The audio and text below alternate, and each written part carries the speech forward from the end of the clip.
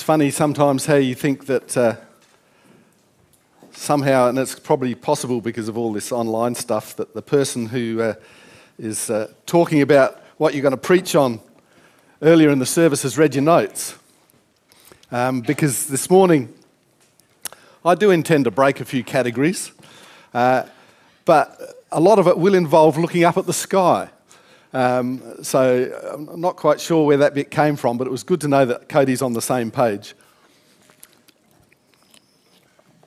So it's been a while since I've done this. Welcome online. I've done that a bit more than I've actually done it live, I think. So welcome to all of you here. This is one of those times when I want you to make a date with the edge of your seat. Not because this is going to be like an Indiana Jones movie, but because that way, if you fall asleep, then you'll hit the floor and wake up again. But we need to understand, we're going to spend the next 4 weeks talking about the Holy Spirit. So don't expect it all this morning. This morning I'm going to ease you into it, and we're going to do a bit of background stuff, and then we're going to actually start talking about how the Holy Spirit is talked about in the Old Testament. So there won't be any sudden moves this morning. Actually, I'm lying, there will be. But first thing we need to understand is that when we come to talking about the Holy Spirit and what the Bible actually tells us about the Holy Spirit, it's important to realise that we all approach the subject with our own experiences, categories, mindsets and worldviews, which can often obscure what the biblical authors are actually trying to tell us. And one example, for instance, is the church traditions we grew up in. Who grew up in a C3 tradition here? Very few people. And so we've come to this tradition through various other ones. And there are various examples. And I know that we know that other people believe different things, but the fact they've actually got specific technical terms for them blows me away. You may have come from a cessationalist church tradition. Now, that's not a sensationalist church tradition. Cessationalist is a theology where the miraculous manifestations of the Holy Spirit ceased with the death of the apostles. And after that period, the Holy Spirit is seen as primarily working through the Scriptures, God's people speaking truth into each other's lives based on the Scripture, or the experiential presence of Jesus in worship and prayer and other parts of the church service. Others of you may have come from a continuationalism tradition. It's even hard to say. Which is the theological belief that the spiritual gifts are continued to the present age, specifically those sometimes called sign gifts such as tongues and prophecy. But this church and the C3 tradition we're a part of is known as the third wave. Doesn't that sound cool? Which is actually considered a radical form of continuationism. So there you go, you radicals. Did you know that? And this is that the position held here is that the spiritual gifts are meant for Christians in every age since the day of Pentecost. Hence the term Pentecostal church.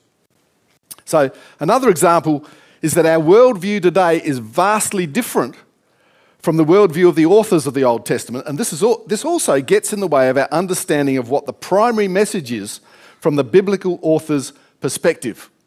Now, for instance, our understanding of the universe around us has increased dramatically over the last few millennia. This has increased our knowledge, but it's also got the potential to blind us to the sense of awe and wonder that the biblical authors are trying to convey to the readers of Scripture. As an example, let's take the first time the Holy Spirit is mentioned in the Bible. How far do we have to go into the Bible to find the Holy Spirit? Come on, any guesses? Anybody read the Bible? Where does the Holy Spirit come in? Page 1. What line? 2. Line 2. So if we actually read that, Genesis chapter 1, verse 1 says, "In the beginning, God created the heavens and the earth. The earth was formless and empty, and darkness covered the deep waters. And the Spirit of God was hovering over the surface of the waters. And then God said, 'Let there be light.' And there was light." So I want you to imagine that if you're the writer of these words, and despite what Cody said, as the writer of these words, you're looking at the sky. You're not worried about Jesus having left because he hasn't actually come yet. And so you're looking at the sky and you'd see something a bit like this. A beautiful arc over the heavens, and you can see the landscape in front of you. And as I read, in the beginning, God created the heavens and the earth. Because of our contemporary perspective, when we read these words, our minds, or at least most of our minds, picture the heavens and the earth from a 21st century mindset, something like this.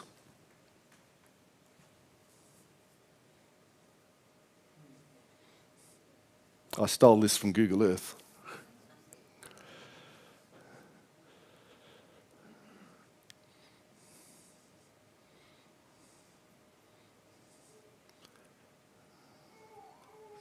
So as you can see, we have a fairly complex view of the universe. And so when we think that God created the heavens and the earth, that's what we think. We think universe, we think Big Bang, we think galaxies and lesser and greater Magellanic Clouds and Alpha Centauri and Lost in Space and things like that. Because that's what's in our culture. But the problem with that is that the Hebrew writers of the Old Testament envisaged something rather more like this. They actually, when they described the heavens and the earth, when they meant the earth, they just meant this flat bit that I'm standing on. And when they looked at the heavens, they actually thought it was a dome, like an upside-down bowl that somebody had painted the stars on. I wouldn't go that far to say that's what they believe, but that's the picture that you get. And so when they say the word earth, they mean the ground at their feet. And when they imagined the heavens, there was this dome that contained the sky. And in fact, many versions of the Bible actually state that. The New Century Version says in Genesis, "In the beginning, God created the sky and the earth. And the earth was empty and had no form." So, is our worldview wrong? No. But if we can actually lay aside our modern mindset, it helps us look at the wonder and awe of creation through the eyes of the author of Genesis, rather than from our perspective from a comfortable 21st century mindset. Because we're happy with the universe, but I guess if you'd gone to the author of Genesis and tried to explain the Milky Way, you'd have been consigned to whatever sort of mental institutions they had at those times. Can I hand that to you and see if you can get this to work better than I can? And so it's helpful for us to actually put aside our mindset and actually try to think like the writers of the book of Genesis. So I want you to close your eyes for a sec. Just imagine you're wearing animal skins. You're not writing with a biro. You're writing with a charcoal stick on a piece of papyrus. And your understanding of the world is quite different from our perspective.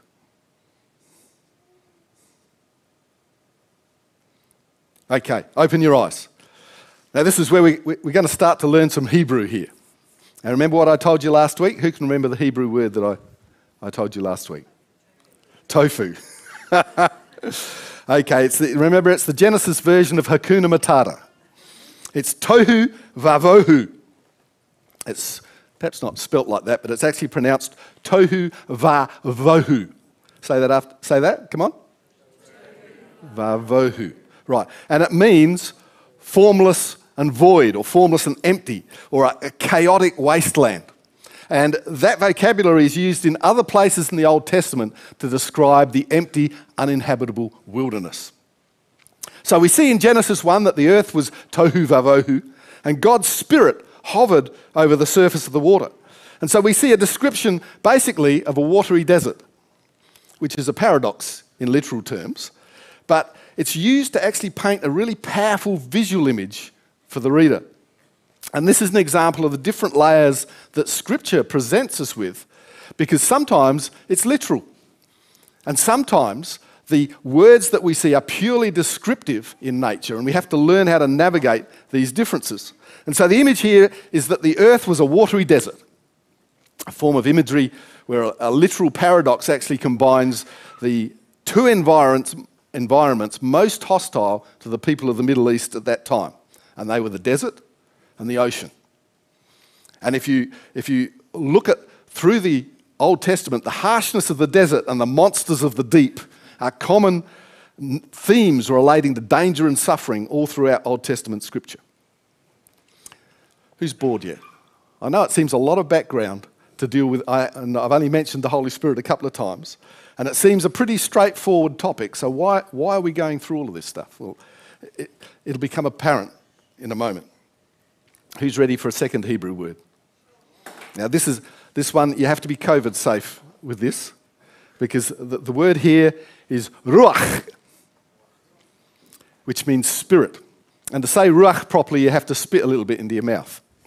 So it's probably best in our current stage to actually wear a mask when you say ruach. So let's reread Genesis chapter 1 with our Hebrew words inserted like this. The earth was tohu vavohu. Darkness covered the ocean, and God's ruach was moving over the water. Then God said, "Let there be light," and there was light. And the fascinating thing about the Hebrew word ruach is that the same word is used for spirit, breath, and wind. Now, actually, this is really powerful because it gives us an insight into the picture of the Holy Spirit that the Hebrew author is trying to get across to his readers. And this can be simply demonstrated with our own bodies. Can I ask everybody to stand up? You can do this online as well, wherever you are. Stand to your feet. And we're going to do an exercise. I want you to put your hand in front of your mouth like that. Okay, now I want you to breathe in. What did you feel on your hand? You can breathe out now. Nothing. Okay, breathe in again. Keep your hand there. Now breathe out. What did you feel? You felt your ruach.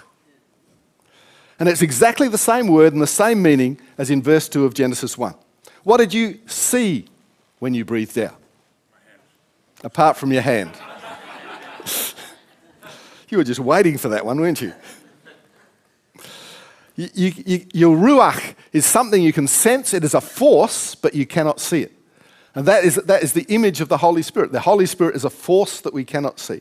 Now, just one more demonstration. I want you to greet your neighbour by just saying the word hello.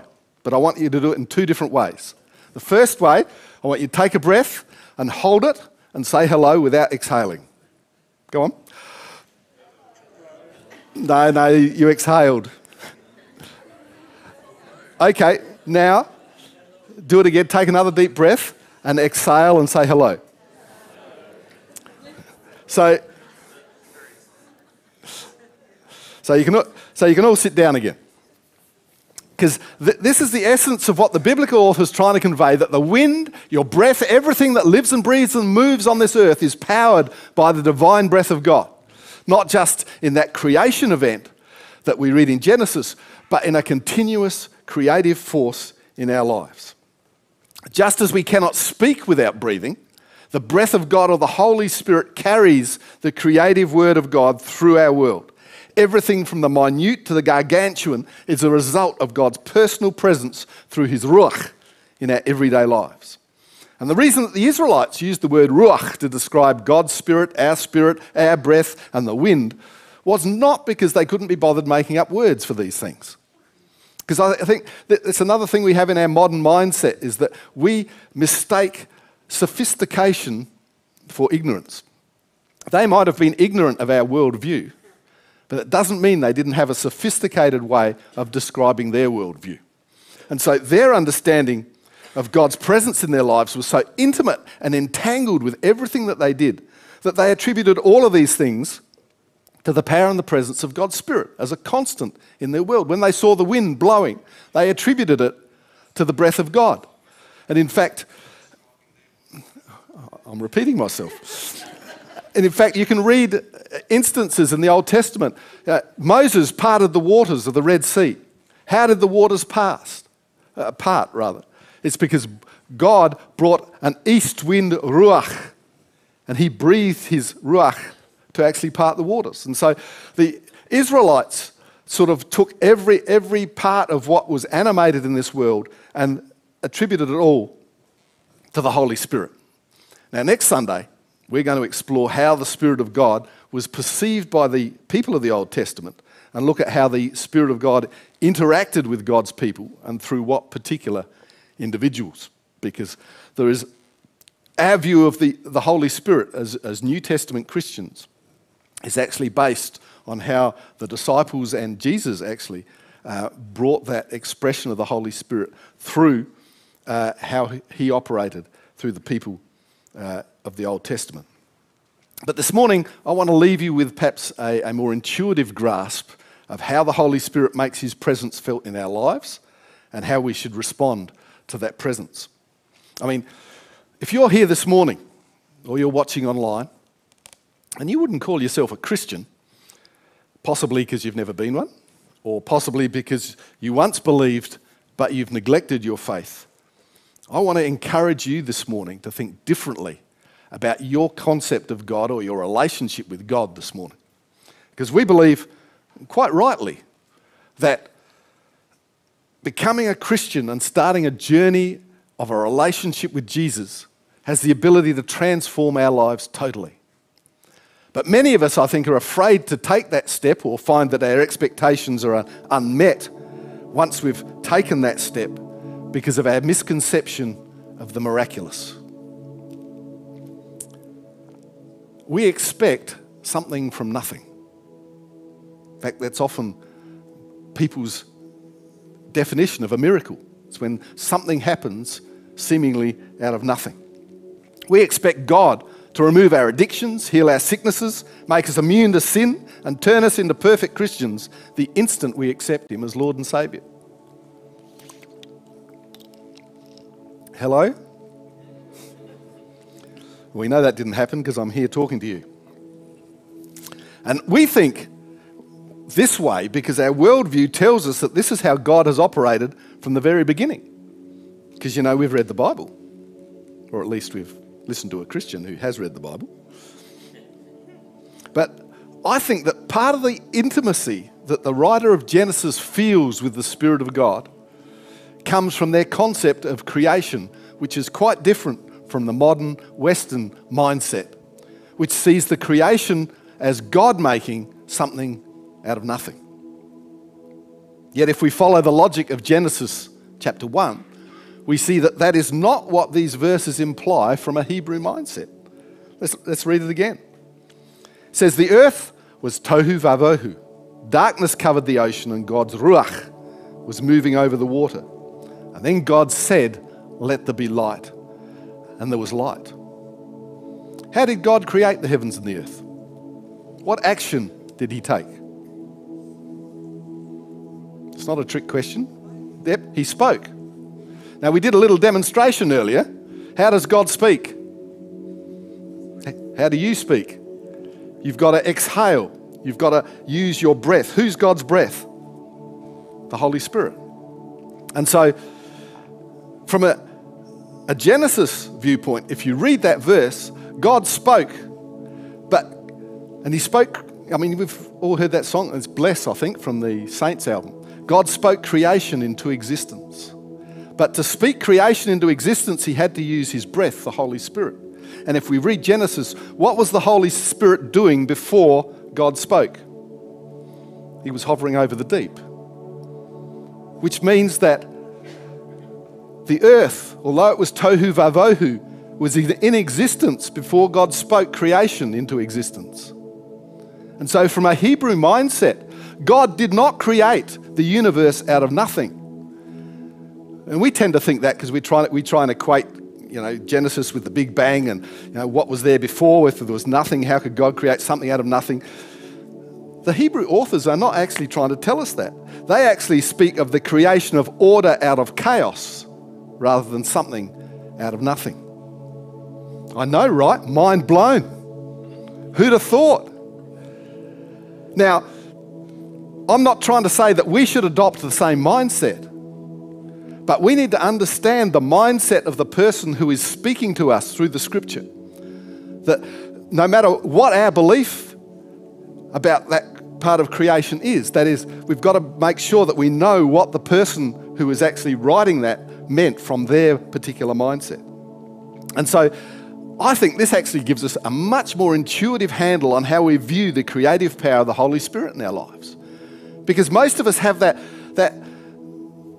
doubt, that skepticism inside of us that really struggles with the idea of creating something out of nothing. And we know God can do it because God's the creator of the universe. But I think that if we can get a far more intimate grasp of what God wants to do with us, through us, and for us, if we understand that his main purpose is actually to change our chaos into order. So if you're listening to this right now, you're watching online, and you're thinking, yep, I actually need God's help to turn my chaos, the chaos in my life, into order. I'm prepared to let God have who I am and what I have right now and work with that today. And if that's you, I encourage you right now. If you're online, press that raise hand button in the chat. If you're physically here, can I just ask everybody to close their eyes for a second? If you're here and you're prepared to let God take your chaos this morning and turn it into order, that you're prepared to give your life over to him and make him your Lord and Savior, can I ask you just to raise your hand quickly so that I can see it?